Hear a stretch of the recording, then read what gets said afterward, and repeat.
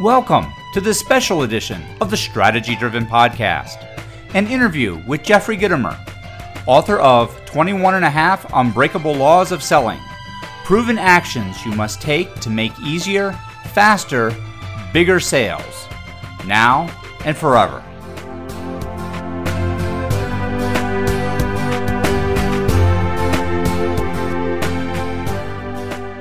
On behalf of the entire Strategy-Driven team, I would like to welcome you to this special edition of the Strategy-Driven Podcast, an interview with Jeffrey Gitomer, author of 21.5 Unbreakable Laws of Selling, proven actions you must take to make easier, faster, bigger sales, now and forever. The Strategy-Driven Podcast focuses on the tools and techniques executives and managers can use to improve their organization's alignment and accountability to ultimately achieve superior results. These podcasts elaborate on the best practice and warning flag articles found on the Strategy-Driven website at www.strategydriven.com. In this special edition podcast, Jeffrey Gitomer, Chief Executive Salesman and New York Times best-selling author, shares with us his insights on the 21.5 laws of selling that, when followed, will lead to easier, faster, and bigger sales. So now, without any further delays, let's get started.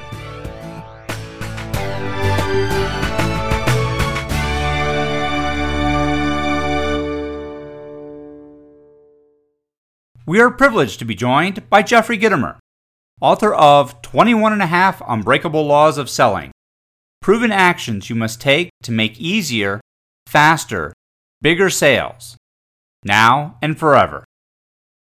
Jeffrey is one of the most sought-after international and inspirational speakers in the world, having delivered thousands of corporate and public seminars to the largest national and multinational corporations. His Little Red Book of Selling is the best-selling sales book of all time, appearing on the national bestseller lists in the New York Times, the Wall Street Journal, USA Today, and Business Week more than 300 times. Jeffrey is also a strategy-driven principal contributor, sharing invaluable insights with us on sales, business, and leadership every Monday.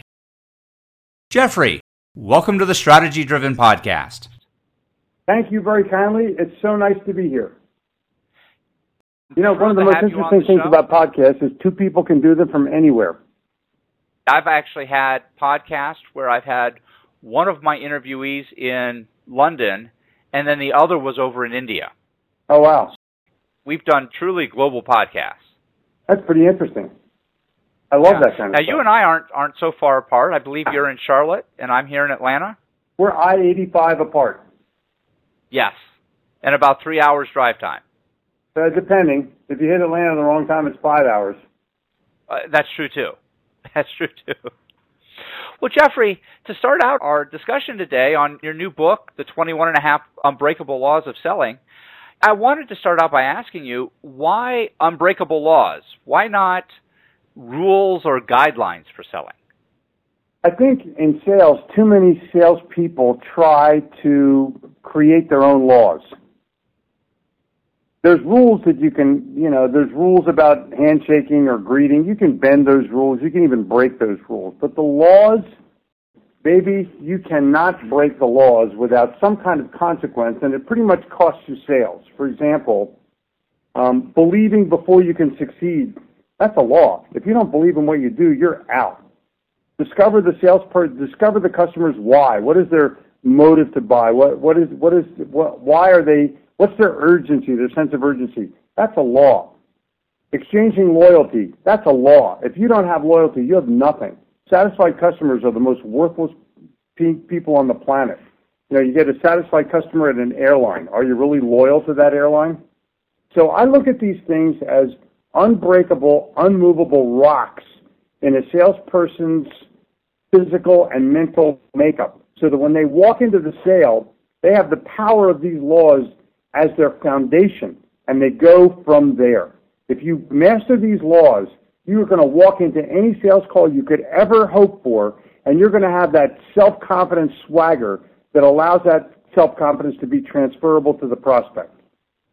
Jeffrey, I'm assuming that a lot of that self-confidence and that swagger comes from practice. Right. That's why I talk about mastery rather than simply proficiency. If you can understand, the easiest way for me to explain it to you is through the metaphor of a song. If you hear a song that you like, you tap your foot. After you hear it 5 times, you can kind of sing along with the song. But after you hear that song 10 times, you can sing it in the shower by yourself, sing the chorus, and you know it. You've mastered it. And that's the same in sales. You can have a strategy and you can know a technique, but until you've done it 10 times, maybe 20 times, you're never going to master it.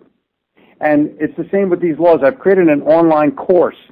If you go to Gitomer, VT, Gitomer, V like virtual, T like training. If you go to GitomerVT.com, you're going to find this laws course available for you to master. You can take it 10 times. You can take it 100 times. And that's the way a salesperson gets to their next level of success, by mastering principles through repetition. Jeffrey, one of the things that you talked about in the book that you repeated over and over again and struck me as important is about the concept of perception, both the perception that the customer has and the perception of the salesperson themselves. Mm-hmm. Could you explain why perception is so important to the sales process? Well, let's start with the salesperson. You walk in the bathroom in the morning and you're facing the most important person in the world in the mirror. What's your perception of that guy?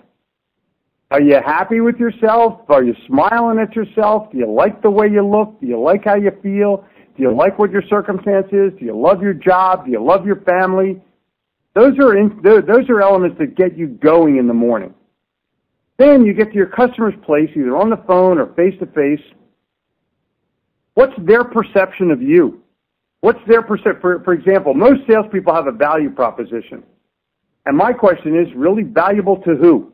Because if the customer perceives there's no value there, then there's no value. Who's your website in terms of? What's the perceived level of trust that you have? What's the perceived level of communication that you have? That's everything. If I'm wanting to be trustworthy, then the customer has to perceive that I'm trustworthy. If I want to give value, then the customer has to perceive that it's value. Otherwise, you're out. And if I want to be different from my competition, if my customer doesn't perceive that I'm different, then there is no difference. That perception, the customer's perception, is the salesperson's reality, and there's no way to eliminate that. And Jeffrey, you mentioned about value to whom. I'm sensing that a lot of times salespeople go in and there's what they're presenting is value to them, but not necessarily value to the customer. Right. I recommend to all salespeople, if you have a set of slides that your marketing department has prepared for you, delete them. Because they're not going to provide any value to the customer. It's all a bunch of wee-wee stuff. We do this, we do that, we. And the customer doesn't care about that. I mean, the customer doesn't care about that at all.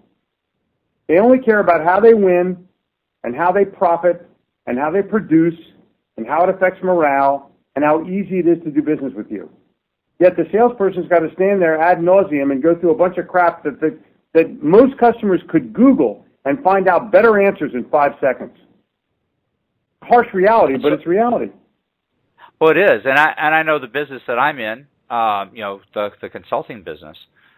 We tend to reuse the same slide work over and over and over and over again. Why? You want that customer to go online and brag about you. Best consultant I ever had, different from every other consultant I've ever done business with. The guys made me money. The guys made me happier. The guys made me spend more time with my family. Otherwise, a bunch of crap. Other than your invoice. I bet they're always correct. Well, those tend to always be correct, yes. Exactly. The question is, how does your customer perceive your correctness? How well do they agree with you? To me, let me give you an aside. Mm-hmm. Whatever you do has to be transferable in the mind of that customer or in the mind of that audience. The customer has to say, once they've listened to you, I get it. I agree with it. I think I can do this. I'm willing to try it. That is a transferable message, concept, presentation, whatever you want to call it. And unless that exists, you as a salesperson have nothing. Or the customer will say some kind of crap like, send me a proposal. This sounds good. Oh, it doesn't sound good. The guy's trying to get rid of you. All proposals are wasted. I found that if we're down to responding to an RFP, we've already lost. Well, here's the deal. I do consulting from time to time. I was talking to the CEO, and for an hour we're talking, and he says, this sounds great. Can you send me a proposal? I said, no. He said, what do you mean? I said, well, were you taking notes? He goes, yeah, I was taking a lot of notes. I said, look, give me the piece of paper. I'll sign the notes, and we can start. And he did. And wow. That's the whole deal. You cannot have a situation where the customer puts you off, postpones you. Otherwise, you're toast. Yes. Now, Jeffrey, in your book, in several places, you talk about buying decisions being made emotionally and then people following up with a logical justification afterwards. What does it mean to make an emotional sale, and what does that look like? Well, think about it this way. When you go to buy a car, do you buy it because of the size of the engine or the size of the gas tank? Or do you buy it based on the fact that you love the look of the car and the color of the car and the fact that it's going to take you back and forth to work safely or your child safely someplace? Yeah, it's always the latter. Of course. Yet the sales guy will focus on how much a month it is. You know, I don't care how much a month it is. I want a safe car. It's $20 a month, but you're going to get a flat tire once a week. That's not what I want. Oh, and by the way, it's not included in service. That's not what I want. Oh, and by the way, you're going to get the worst gas mileage in the history of mankind. That's not what I want. So when I walk in for any purchase, I look for the emotional reasons of why I'm going to buy this. I love this car. Then I'm going to ask, how much is it? I love this house. Then I'm going to ask my spouse if she thinks we can afford it. I love this sweater. I love this shirt. Then I'm going to look at the price tag. But you don't even look at the price tag of something that you don't love. Right. And that's the easiest way that I can explain it to you. You'll look at the price tag once you think you have an interest. Jeffrey, my next question, and I'm going to change topics just a little bit here, because I know it's something that you talk about a lot, and that is the topic of social media. And it's become such a driving force in today's culture and popular trends. What do you see as social media's role in the sales process, and is it applicable to all industries? Well, here's the deal. Social media is not the new thing. Social media is the thing. It's a way that you can interact with your customers one-on-one. It's a way that you can prove the value of whatever it is that you have to say. It's a way that you can offer valuable information to the marketplace. And most people are not taking advantage of it. They're worried about, well, what happens if somebody says something bad about you? Like, dude, they're going to say something bad about you whether you're there or not. They go to their own Facebook page and post what an idiot you are, or what a poor product you have. So I'm looking at it as a mandatory imperative of what it is that you're trying to accomplish in your business, and that social media is the support arm for it. Social media is the proof arm for it. And why companies avoid it? Well, half companies avoid it because their lawyers tell them to. Yes. You know, Shakespeare had it right. At first, kill all the lawyers. And then, what's going to happen to you? You're going to get a lawsuit, and they make more money. They should encourage social media. But the bottom line is that every individual salesperson can be their own social media person with or without your company.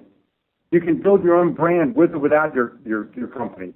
You start a Facebook page, you start a Twitter account, you start a YouTube channel, you start a LinkedIn page, and that becomes your world. Literally, my social media is now my new world, and I've made it that way on purpose. There's no accidental social media. You got to wake up in the morning and do something, and before you go to bed at night, you got to do something. I recommend people spend an hour to 2 hours a day building their social media following and building their social media prowess. And Jeffrey, if I'm not mistaken, your recommendation is not only that you build a social media following for your business, but a person should do it for their own personal brand. Oh, yeah. Listen, Nathan, here's the deal. If somebody loses a job, the first thing they want to do is update their resume. Huh? Resumes are over. You better have testimonials posted about you on YouTube. You better have your own resume on YouTube. I don't want to read about a bunch of crap that you've done. I handled scheduling, or I've made 28% increase in sales. I want your customers to come on and say what a great guy you are. I don't want to know your high school gym teacher thought you were a good guy. I want to know what your customers think, and I want to see it in video. So I had a couple questions around video and video testimonials. In the book, you talk about that it's inappropriate to ask for a referral. Someone should always earn a referral. Right, and let me stop you and just say this. If you make a sale and you ask a customer for a referral and they don't give you one, and then you call them again and ask them again and remind them, they will never take your call again, ever, because you're perceived as a taker. And yeah, maybe you'll get a couple of referrals from people that you push, but they don't like you. And if they don't like you, they're not going to do business with you again. Asking for a referral is the single rudest thing that you can do, in my opinion. There are people that are out there preaching, you got to ask for referrals because customers won't do it on their own. Customers won't do it on their own because you sucked. Customers won't do it on your own because you haven't earned it. And I'm of the opinion that the sales guy's easiest way out is to ask for a referral, or as I refer to it, begging for a referral. Why don't you give a few referrals? That might be a better way. Okay, keep going. My question was around testimonials. Does the same rule apply to testimonials? Sure, but you can ask a customer for an interview, and you can ask the customer why they chose you. There's nothing wrong with that. You can ask your customer what their history has been. You can talk to them about other things, what's their leadership philosophy. You can post that up on your blog if you had one. Did I mention blogs are also free, and all of social media is free? Yeah, not expensive to do. Or you can put an ad in the newspaper. A lot of good that's going to do. Well, yeah. I mean, that whole medium is over. It's totally over. Why would I bother with a newspaper ad that's going to appear for a moment when I can have a social media site that's going to appear forever? Oh, yeah, and like you said, it's all free.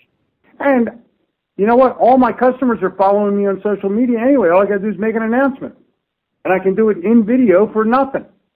All I got to do is use my iPad. Yeah. Listen, the newspapers are all broke. There's a reason. And the reason is less people are placing advertisements. Yes, the economy's coming back. Yes, the rate of ads are going up. But you know what? There's a plateau. And every day, social media or Mother Google makes that plateau lower. I was just at a conference, and no one had business cards. Everyone was connecting on LinkedIn. Yeah, I had the same thing happen to me. People bumped me, and it was pretty interesting. Like, I immediately linked with them. The problem is, I kind of like the business card. Maybe I'm old-fashioned, but I would like to have both. I'll bump anybody. I'll link with anybody. But I want to have that business card so that I can write a little note on the back of it and either give it to someone else or keep it for myself to remind me of what I got to do. That's because I'm old. Young kids, they probably don't care about them. Before I leave the video testimonials, how do you go about recording them? Is that a studio production, or can you do it with your smartphone? And the answer is yes. You can do it with anything. And I have found over time, the more raw it is, the more authentic it looks. Like maybe you're in front of this guy's copy machine or in front of the car that he bought or in front of the store that he rented from you, and you just take a video of him and you together going, why'd you do this? Why'd you buy this? And would you recommend somebody buy from us? Why would you recommend that? If they called you and said tomorrow, buy from, this guy Bob Smith says I should buy from him, Why should I do this? What would you tell them? And just record that. That's the easiest thing on the planet. Here's the deal, then, Nathan. If you don't have a relationship with that guy, he's not going to say okay. If the guy says okay, it's because you built a relationship. So, Jeffrey, I'm an engineer by trade. As an engineer, I have that engineer personality. I am really comfortable with step-by-step processes and procedures. So, as I was reading the 21 and a half Unbreakable Laws of Selling, I was taking notes because I could see how I could put these things into my own sales process and incorporate them into how I do business. Okay, I agree with that. Okay, how do you see people systematizing your books? I think it's the dumbest thing you can do. Okay. The reason I think it's stupid is because all systems have at their core manipulation. Ah, okay. You walk into somebody's place of business, and the first thing you do is size shit up and see how it fits, and then you ask a bunch of insincere questions, and then you begin to, and that's called probing. Probing is something that happens at a doctor's office against your will. So what happened at the doctor's, Nathan? Well, they probed me. And then you go into some kind of manipulative close after you make a boring presentation, and then you make sure you qualify the buyer, and then you follow up and do something stupid. I'm against that. I just want to like the other person, get into a conversation with them, extract what they believe is valuable to them, make some kind of emotional connection with them, and they'll buy from you. Seriously, when you go someplace, are you waiting for someone to close you, or did you really go to buy it? Right. You went there on a mission. You want to buy a book. You want to buy a frame for your photograph. You want to buy some art supplies. You want to buy a donut. Whatever it is that you want to buy that day, you're on a mission. I mean, you walk into the bakery and say, give me a half a dozen donuts. Well, wait, close me first. Right. No, it doesn't happen. Right. It doesn't happen. And you tell that, the bakery concept is not bad, because you tell that clerk exactly what you want. No. I don't want that front one. I want the one in the back with more icing on it. Don't you? Oh, yeah, I always do. Of course you do. Everyone does. Yeah. A bakery will get you exactly what you want. No, I want the bread without the seeds on the top of it. No, I want the bread with the seeds. No, I want the stuff that was just baked today. You tell that person exactly what you want. And you go into a sales presentation and you start to tell the customer what you have. I don't care what you have. I called the other day to, I don't want to name the brand of Mercedes because it wouldn't be fair to them. But I said, we're interested in a white one. And the guy said, well, is there any other color? I go, what part of white do you not understand? Yeah. White. Ask a non-dumb question. Why don't you just say why? What does white mean to you? Why don't you ask that question? White's the perfect color because it matches everything and it's bright and it's easy to clean. La-di-da. Oh, great. So let me make sure I got this down. You want white, correct? Yes. Yes. Why are you asking me? Well, we have a blue one. Then stuff the blue one. I want a white one. Call somebody's got a white one. Trade them. But car salespeople are trained to try to get the customer to take what they've got. They're trained to give the guy something he doesn't want. Yes. That's crazy. Which is probably why I go back to my Mercedes dealer, because she takes notes of everything I say that I like in a car and want in a car over the course of my lease or ownership period. So when I go to see her, she tells me, you said you wanted these things and I can make this happen for you. I'll trade for it. I went to the Mercedes dealer, told him exactly the same thing, but it turns out I wanted a Lexus. Didn't have one. I should introduce you to my Mercedes dealer. But they would be actually, I'm pretty happy with. I'm a Hendricks Lexus customer in Charlotte. Ah, okay. Hendricks Lexus. My wife drives one of those too. They're the best, most accommodating automobile dealer I've ever met. Yeah. I'll tell you something interesting though.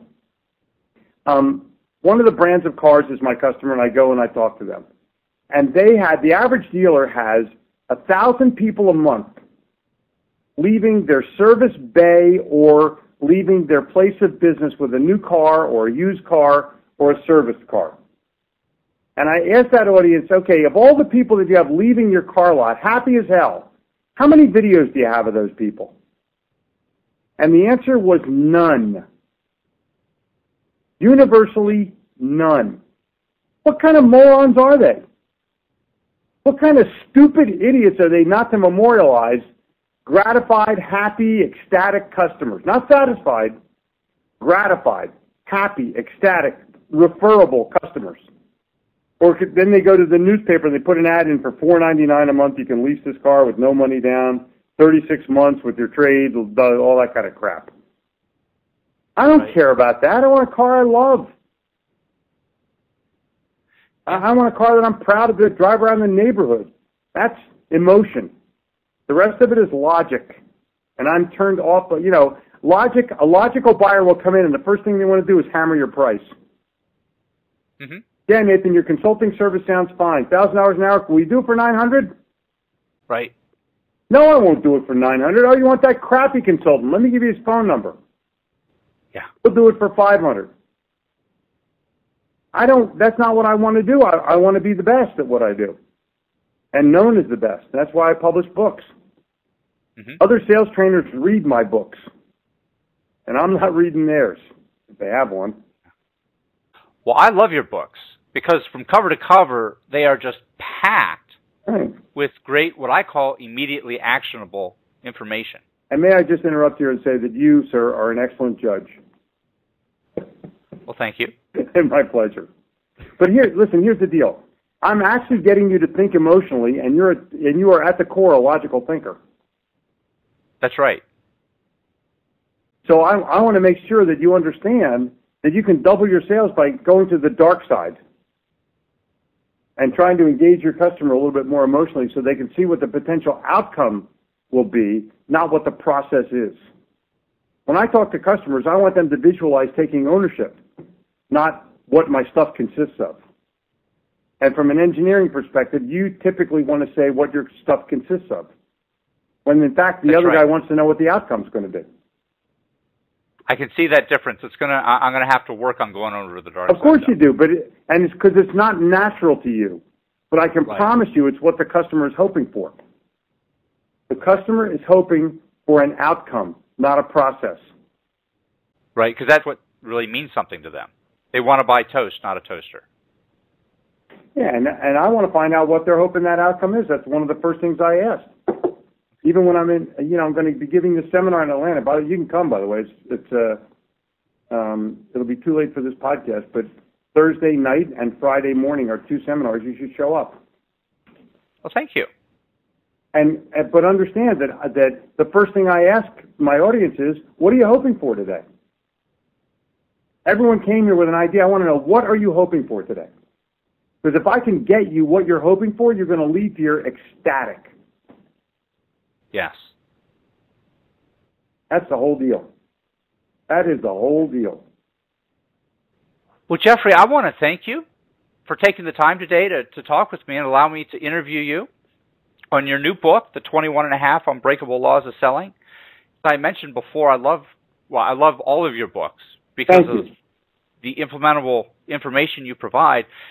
When I was reading the book for this interview, I probably had more notes on things that I need to start doing differently than I had interview questions to ask you. So I really loved your book. Thank you very much. You're welcome. I hope our audience is going to pick up a copy.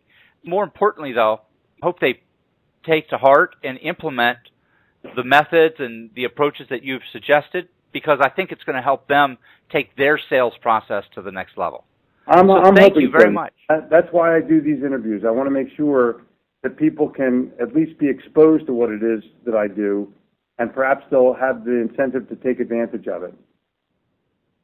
I hope so. And we'll get this out to our thousands of listeners and readers, and I'll also include a link on the article that accompanies the podcast directly to your website, so they have an easy way to come and see your additional resources, including your training. Thank you for joining us. We hope you enjoyed this special edition of the Strategy Driven Podcast. I would like to personally thank Jeffrey Gitomer for being with us today and sharing his immediately implementable insights on achieving extraordinary selling success. As always, we would appreciate receiving your feedback by email at podcast@strategydriven.com. If you enjoyed the show, please consider writing a review for our podcast on iTunes and visiting our website at www.strategydriven.com. You can find more information about Jeffrey Gitomer and the 21.5 Unbreakable Laws of Selling at www.gitomer.com. Until next time, so long.